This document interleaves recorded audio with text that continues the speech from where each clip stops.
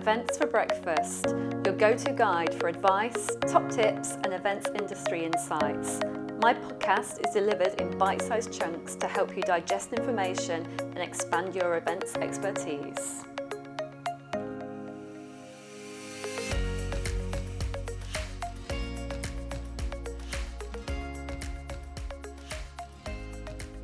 Hi everybody, and welcome to this week's episode of the Events for Breakfast podcast. Now I'm Kelly Frew, your podcast host, and before we go any further, I'm just going to take a little pause here and say we made it. We are into February. Hurrah! January really did feel like the longest month ever, even longer than usual, but we're here. We made it into February, and in the UK we've got daffodils starting to come through, so spring is starting to peek through just a little bit. I know I'm holding on to hope here, aren't I? Anyway, before we get into today's interview, I'm going to start with my watch out with some really good news that in the UK, the International Confex confirmed they are changing their dates, which means that they can hold a fully immersive live event, and that is their dream. That's what they're aiming for. So normally it takes place in the UK in February, but due to COVID, it is being moved to the 22nd to the 23rd of June at the Excel in London. And my hope is that they do take the opportunity to make it a bit of a hybrid event so that our international friends and colleagues and events profs across the globe can also join in, and also make it fully inclusive for everybody across the UK too. So let's watch out for that, watch out for registration, and let's see what happens. Coming on to today's interview. I'm delighted to be joined by Robert Kenwood, and for most of us in the UK, if we are in the events industry, we do know about Robert. Robert is an events recruitment specialist, and he owns two of his own businesses, USearch and Select and The Hub Jobs. He's extremely well known within the events industry in the UK and has a prolific voice and opinion, building his own brand online super successfully. Now, as you can imagine, COVID has had a massive effect on his businesses, and the best thing about Robert is that he's been very honest, transparent and open in sharing his journey. In today's interview, we get lots out of him and you will really enjoy the honesty. So let's go meet Robert now.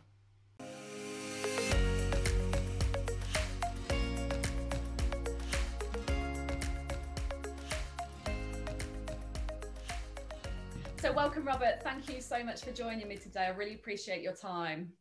You're welcome. Thank you for the invite. Oh, no. And as I've discussed with you previously, I've been following you avidly very recently, sort of on social media and stuff. And we'll come on to that very shortly. But first of all, for all of our listeners that are listening may not know about you, can you tell us a little bit about yourself and how you got involved in the events industry, please? Yeah, of course. Yeah. I got involved in the events industry, as per most of us, really, like pure dumb luck. You know, I never heard of it. I was working recruitment, and my boss at the time ended up moving to London to marry a guy that ran an agency. And then she called me up and said, you know, the streets of London are paved with gold, and events, I'd never heard of this £80 billion industry, like most people, Even my mother now thinks I'm still we recruit for party planners, So it was pure luck, really. Yeah, I went in there, and I was event side for 7 years, and I've had this business for 5. So I fell in love with it, like we all do. We don't do it for the bloody money, do we? Let's be honest, all the sociable hours. But it was by pure luck. And as you say, I've been doing recruitment and events for 20 years in total now. So yeah, it's kept me involved. Yeah, absolutely. And we are going to come on to your businesses very shortly. But first of all, let's think about recruitment. So there's absolutely no denying the fact that you are pretty much the expert in events recruitment and advice to everybody out there at the moment. So what is it about recruitment that inspires you to get out of bed in the morning? So I think typical politician, there's 2 or 3 answers really. But I think if you think about it, there's not a lot of jobs where you have like everybody wins. Yeah. So, for example, an employer comes to me, I help them find a candidate that's going to help them take the business forward. Yeah. That's a real big win. I also help people find career. I mean, as you know, I'm a retained recruiter, so I don't just throw the CVs in there. I find the person. So I help people find careers, which is a great win. It's not me that gets the job; they get the job, And the other side of it is I get paid for that. So, that's 3 people winning, and that's quite unusual. And I just enjoy it. And I know that horrible, oh, not every day is the same, but that's exactly what I have, and what I've always wanted in life is to, help other people whilst, myself being helped as well. Because we all love what we do, don't we? But you wouldn't do it for free, because that's just crazy. Exactly. Yeah, no, it's a sort of, I hate the word passion, because I always think passion is for the bedroom, not the boardroom. But I can't, I enjoy what I do to a level that I can't see myself doing anything else, Yeah, exactly. And you can see that in everything I've seen you in, and all the different sort of talks that you've given on all the different socials and everything recently. That word passion does definitely, or enthusiasm definitely, exudes out of you. So yeah, absolutely, I can see that. I'm going to come straight on to 2020. Luckily, we're now into 2021. Do we have to? I know. Yeah. And we've talked about the fact that I follow you on social media. And what I love about you in 2020 is the fact that you were so open about how the pandemic really hit your business. So let's talk about the last 8 months and your journey. How's it been? Cool. Yeah, I mean, tough, I think, is a word that we all use. Yeah. I think it's been quite revelationary as well. I think there's not a lot of times in life where you do get a chance to reset. Yeah. You do get a chance to, because we can't work, because we depend on global travel and large gatherings of people. We're pretty screwed, aren't we? So absolutely. It was quite in a positive mental attitude way. It was like, would I have launched the hub without the pandemic? Yes, but probably not for about another 3 or 4 years. Yeah.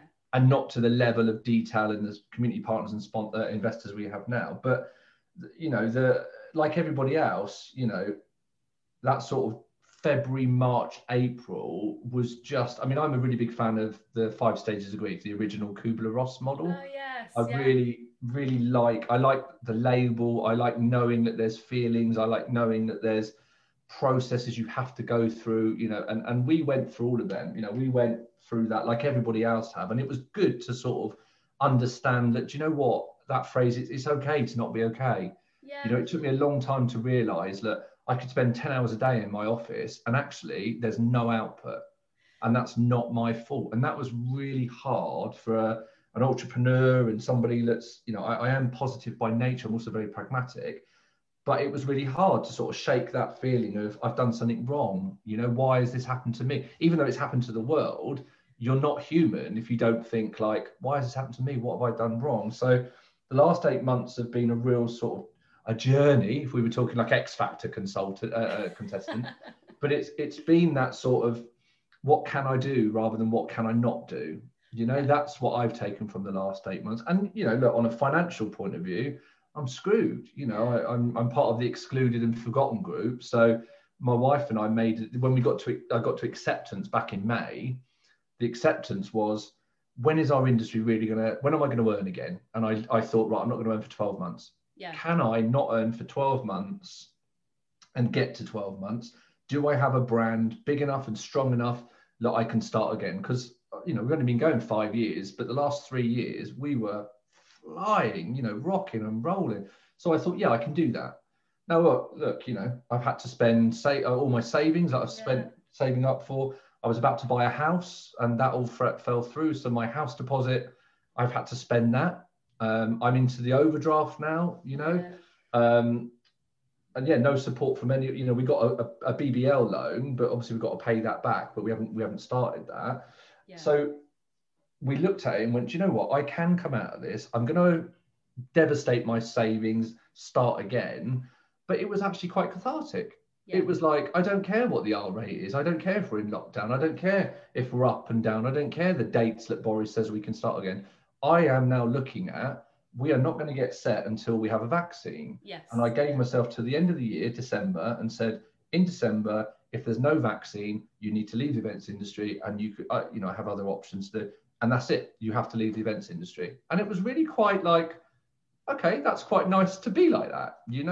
And I was on a few webinars and things, and I know I came across not being negative, but I was like, why do you think we're going to be meeting again in October? Yeah. I'm an event professional. I'm not going to go to a bloody meeting in October. Why would, so that sort of 8 months has been, get ourselves in order, ready for, the next 5-10 years or whatever. And I love that. It's the realist in you, isn't it? And the pragmatic side of you that's gone, do you know what? I know what I can do. I know what I can control and what I can't control. And those that, like you say, that mapping out of understanding the change process around sort of anger, anxiety and frustration and everything, and then adaptation and everything. You've managed that completely yourself, haven't you? And you've given yourself the boundaries to work within, and you've gone, by the end of the year, if it's not going to work, then I've got to accept that and move on. And I love that. I love the fact that you've done that. If you don't mind me asking, how has it affected, you've got, and again, something that you talk about quite a lot on social media is your family. You've got a great family there. So how has it affected your family life and your personal well-being? Yeah, I mean, that's probably been one of the toughest. I mean, it's been a difficult sort of relationship with both my wife and the kids, because obviously it is absolutely, I've got a 6-year-old and a 1.5-year-old, and it's been wonderful having my 6-year-old here. For me, not my wife, because my wife was already put her career on pause looking after the youngest, and she's now had to include homeschooling in that. I try and help out, but realistically I'm trying to run the business. I do my one day on a Monday and I shout about it. You think I want a statue built of me, typical guy, but it's been really hard. And when we went through this together, we were like, right, I can't lean on my wife like I would a business partner, because that's not healthy. And we have, I know this sounds really sad, but we have a weekly meeting. And at the weekly meeting, and most of the time, look, it's probably with a bottle of wine, but we have this weekly meeting with an agenda, and that's where we get out the right, what do you want to know about the business? What do you need to know? What are you, I can't remember the other agenda, like what are you concerned about? What do you want me to do differently and stuff like that? And also on the flip side, we then talked about the home. Now, I'm not saying we didn't talk during the week, but what we found was having that meeting meant she could sit in that meeting and say, I don't know, it really pisses me off when you come downstairs and muck about with the kids while I'm homeschooling just because you've got time for a tea. And I'm like, do you know what? I get that, and I'll look at that, rather than if that ekes out while you're watching telly during the week, that becomes a full-on, right, let's have a Barney about this, Wow, and I think, what a great way to manage that. That's great, isn't it? Well, it's hard. Don't get me wrong. It was hard, and my wife's an HR and a town planner. She's done 2 masters since she left uni. I've absolutely married out of my league. I'm more than aware of that. But I think she's been great for us because, I posted about it. So I started having a problem with my drinking. I realized that my drinking had got to levels of, this is not fun drinking, and that comes out sideways in your, how you feel in yourself, how you project your family.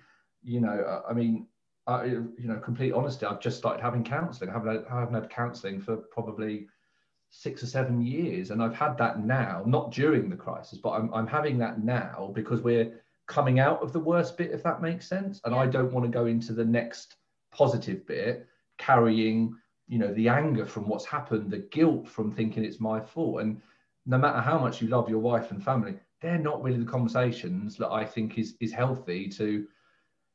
It's obviously healthy to chat, but it's not healthy to sort of unload at that level, because that's not what we sign up for. I love my wife to pieces, but I'm not a trained counsellor, and vice versa. So I think that stage of it, went back to that 5 stages of grief. That really saved me from.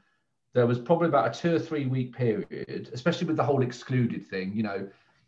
I don't get anything. I'm not asking. We're asking for parity. That's it. Not anymore. And I'm reading online that because I'm a sole director of a company, I'm a millionaire tax dodger. You deserve what And it's like, mate, I don't get pension, I don't get holiday, I don't get redundancy, I don't get sick. Give us a break. And that was really hard. You take that personally. And I think that whole social media, we were talking just offline about Clubhouse being the new thing. Social media is wonderful. It's absolutely, I think, saved people's lives. It's also caused people to no longer be here, because social can kill you. You've got to be really careful. And I have this on my one-to-ones, people like, posting about jobs. I've got a job. And of course, people that don't have a job are sat there going, well, what about me? What am I doing wrong? Like, why am I being, and I'm sat there going, you're not being left behind. Absolutely. You're not, so I think I went through all of that, and I'm open enough. And I lost a few, lost a few hundred followers and gained a few thousand followers, because people didn't want to hear somebody saying, not I'm struggling today, but saying I'm really having a shit time. But I was also putting back out there, like saying like, it's okay to feel like this. You don't have to beat yourself up. And I think that resonated with a few people. I think what you did, you voiced something everyone was thinking, basically. And that ties in lovely into my next sort of question around the fact that, you know, I think what I've got from you in the past 8 months is that you are honest, open and genuine. So everything you are posting online is authentic and it's coming from you. And I can tell that you are quite an open person anyway to talk to. So when you've been posting and sharing things honestly and openly in the sort of past 8-9 months, have you done that consciously? Was there a strategy around why you were sharing so openly, or was that just your personality and your way? I wish I was that clever, Kelly. I know. Yeah. I think, look, my social media strategy has always been, you know, Monday I do this type of content, Wednesday I do this type of content, Friday I do this type of content. The Wednesday is much more thought-led. So the Wednesdays became the area where I thought, right, that is where I could maybe put, you know, information out there that people will read, like longer form words is what I'm saying. Yeah. Long form, people can digest it and sort of look at it. Did I sort of do it from a strategic? No, of course I didn't, because it might turn people off. People don't, I don't want to work with him. He looks like he's crying, or he looks like he's down. And I had people say that to me, you know, arsehole would say that to me. Yeah. Weirdly enough, recruiters who I've now blocked. But I put stuff out there from a view of, you know, I know that people buy people, but 50% of the reason my business was successful was because of my credibility, because of my background, because of my experience.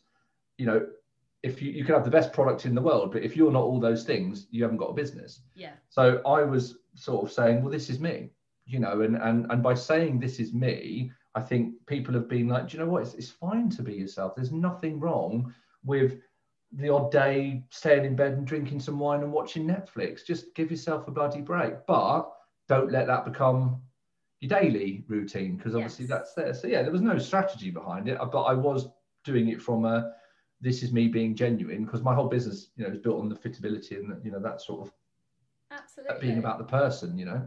Yeah, and your business is all around you, isn't it? The relationships that you build and that the connection and the collaboration that you build. So I think it's important that you do come across as that genuine person online, definitely. And it helps when you're trying to help people with careers, and look, recruiters, rightly so, have a bad rep, but then so do employers when they're hiring, rightly so, you know, they have a bad rep. And I think there's a lot of distrust in recruitment. So I think if someone's speaking to me and they're like, well, you're that guy that has told it like it is, there's going to be a more of an instant like, okay, well, I do trust you because I think I know you. And that helps, because obviously we back it up with being trustworthy and honest and credible.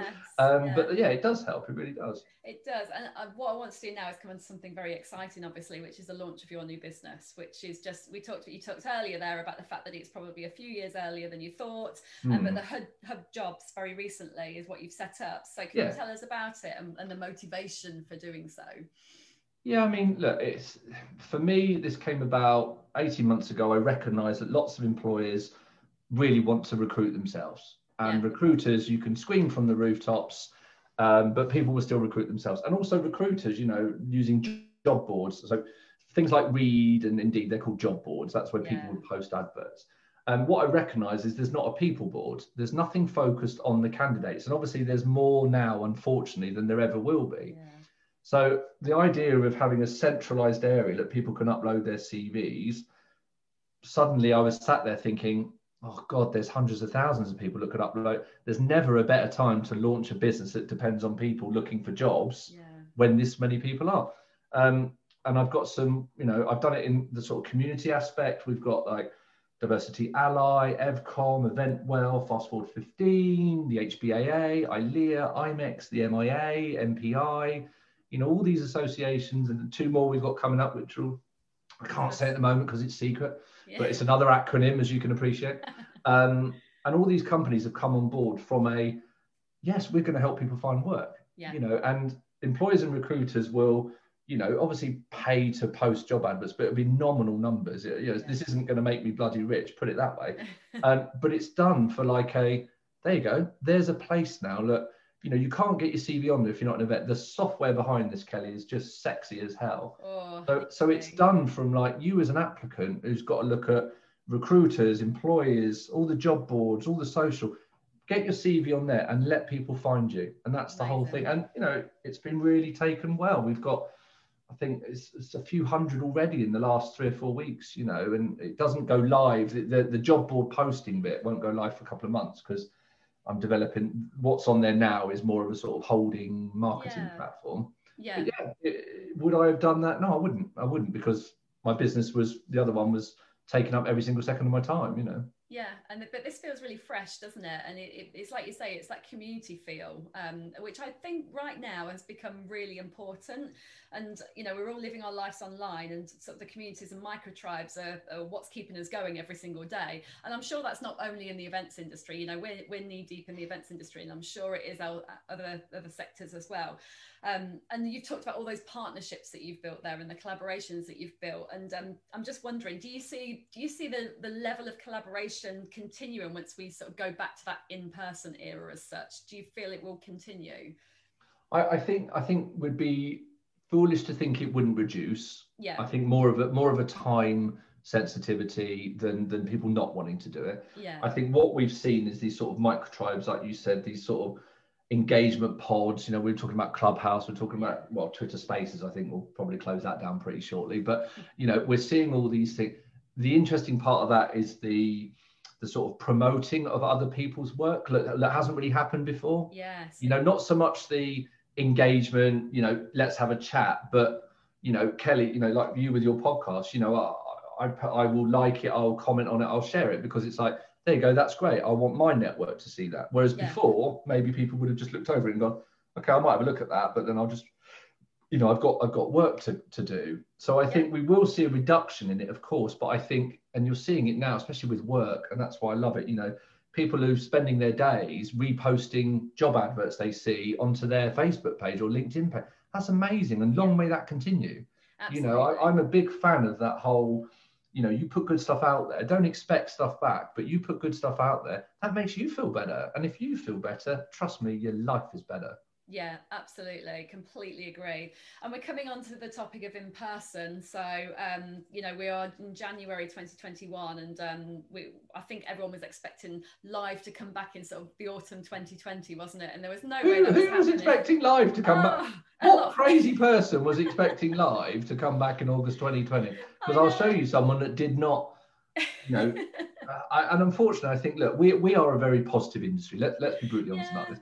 I was very worried, and I did put some posts out there back end of last year. There's quite a lot of this, like, you know, we're getting towards the end of the year. Everything's good, because you do, end of a year, pop. And I was out there saying, please, guys, look, please realise that, you know, January to March is just going to be the same. I was putting that out there saying, and then I started saying, even back in June, July, I was saying, we are not meeting until we've got a vaccine.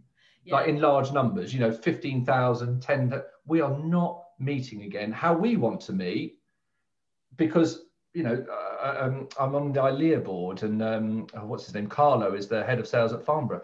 You know, he was talking about spaces that he could hold 1,200, and under restrictions he could only have like 200 or 400. Wow. So it wasn't a, you know, so back then you're like, we're not going to work again how we want events wise till the back end of this year. However, no events can happen without people. No business gets given without people. No. I will tell this to you now, March onwards will be the biggest recruitment, Wild West gold rush you've ever seen. This year will be 9 months of everybody has to scale again. All those companies, they might not, you know, they might have let go of 60 and they need to get back 40 or something like that. They've got to scale. Yes. Because clients won't say, yeah, here's my multi-million-pound event. You just tell me who's going to deliver it later. Oh, you tell me who's going to be in charge of video. They're not. They're going to, I want to meet them. And if you don't have them, you won't get the business. Yeah. So you're preparing for March, are you? Are you setting the foundations up now for? Yeah, I mean, March? You know, I as you know, I work retained. I've got a couple of roles on at the moment. I've got a couple of freelance. You know, I'm not a volume recruiter. You know, I do 12 to 15 roles a year. That's all I do, because, as I said, don't want to be a millionaire. Just want to spend time with my kids and not have to worry about roof and over my head and food and stuff like that. And my wife, sorry, God, nearly forgot wife.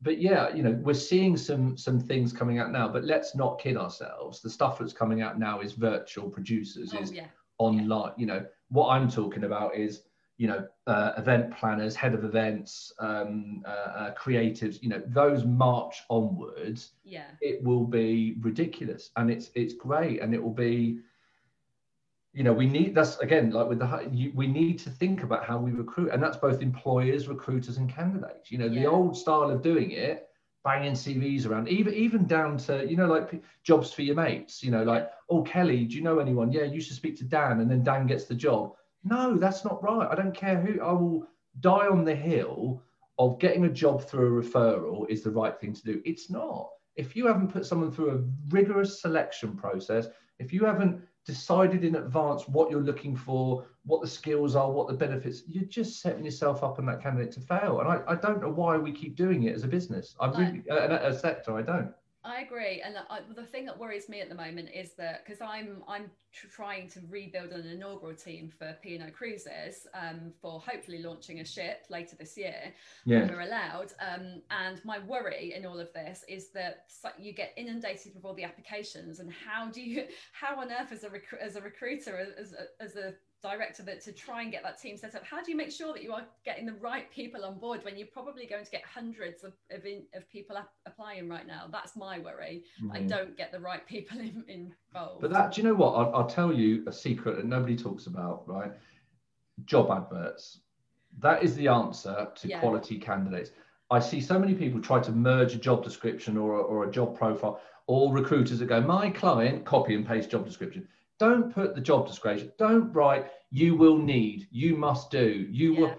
Tell people what they get. Tell people why you're the employer, but make it very clear what you're looking for in return. Because you will still get the people that have seen Wayne Gretzky, the whole, you miss 100% of the shots you don't take. And I freaking hate that phrase because it's bollards. But it goes back to the job advert. Sit down, decide your team. Who is going to recruit for this? Whose input do I need? Who's going to be the stakeholders? And it'll only be 3 maximum, maybe 4 maximum. But there's only 3 or 4 people that need to make a decision on that hire. Absolutely tops. I would argue maybe 2 to 3. And you go through and you say to all of them, right, tell me 5 things you need this person to do. Just anecdotally, what do you need them to do? Because you can write, God, I can write a job description. I do it for my client. You can write a job description easy. What do you want them to do for the business? And you'll get all these people together and they'll all be different. But what you've now got is, okay, if I put that person in front of you, we've got the person. Yes. And that's it. It's just about think about it like an event. You wouldn't just run off to an event. You'd have milestone meetings, you'd have touch points, you'd have time scales, you'd have roles and responsibilities. Do that your bloody self and do it properly. You don't, God, I'm going to get shot by the community. You don't need to use a recruiter if you do it properly. But what people do is they go, oh yeah, I'll bang something on LinkedIn. That's recruitment. That's not recruitment. No. That's applicant scraping. And what you're going to get is the best of who applies rather than the best of who's out there. And that is the difference between a professional recruiter or somebody recruiting internally properly. Absolutely. And I will die on that hill. That's 2 hills I will die on. So I think that the positive thing that you were saying there for people that might be listening that are trying to find work at the moment is hold out, because a couple of months down the line now, we are going to be seeing a really big recruitment surge. So it's getting yourself prepared, isn't it, to be in the best possible place with your CV, with your, what else in terms of, for somebody that's looking for a job, what else is important rather than just their CV? Well, I think just to sort of bring that back very quickly, the focus for me, if I was looking for work in the next 0 to 3 to 4 months is, and I'll preach and I bang this drum all the time, you focus on your physical health, your mental health and your financial health. Now, financial health can be whether you've got to be on universal credit, whether you've got to spend your savings, whether you've got to borrow for your family, your members, whether you've got to be an MD of a company or work at the post, it doesn't matter. Legally, obviously legally. That is important, okay? And obviously, if you can, obviously get on to Hopin and StreamYard and all these, learn how to do these platforms because they're going to be around for a while. They've all got free tutorials. Go and do that.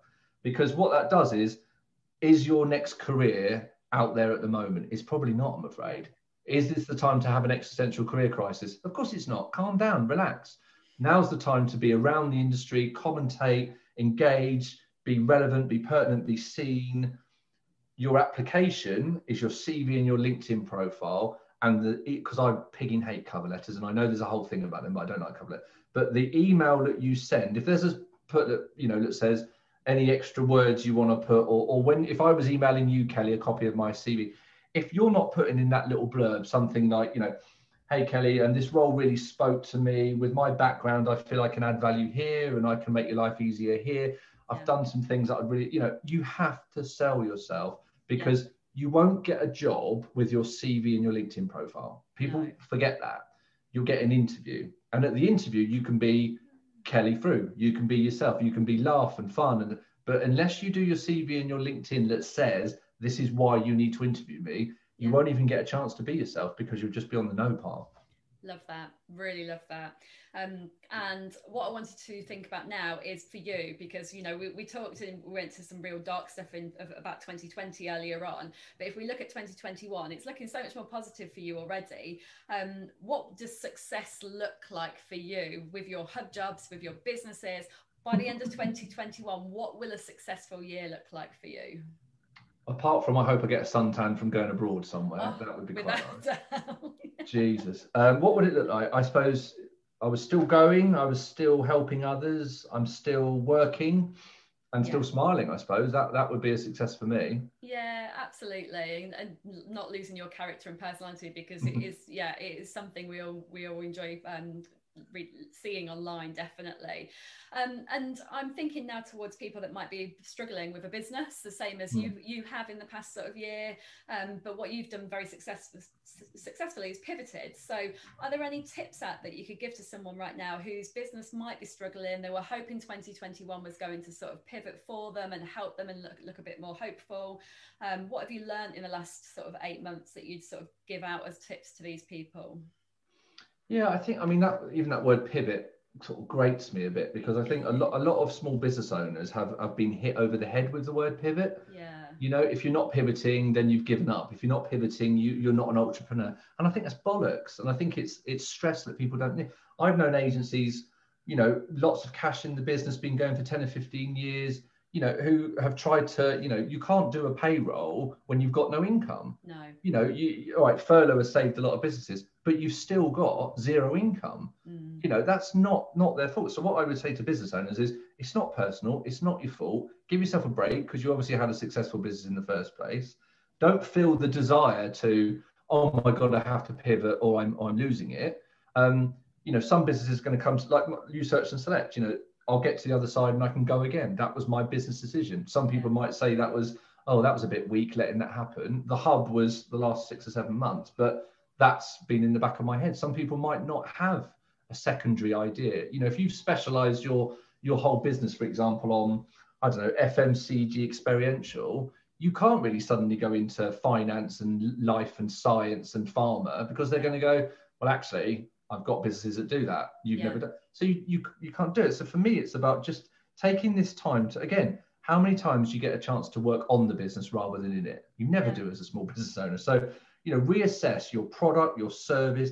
Where does it provide a solution? You must know where the pinch points are for potential customers, because if you don't, for a start, you need to have a little think about that. So when you understand that, you'll understand where the market is. You can look at, can you divert your current offering into those markets? If the answer is no, and you can get to the other side of this, you've just got to make sure you're visible. You've got to make sure you're out there. You've got to make sure your people are your brand ambassadors, but also you've got to get through this.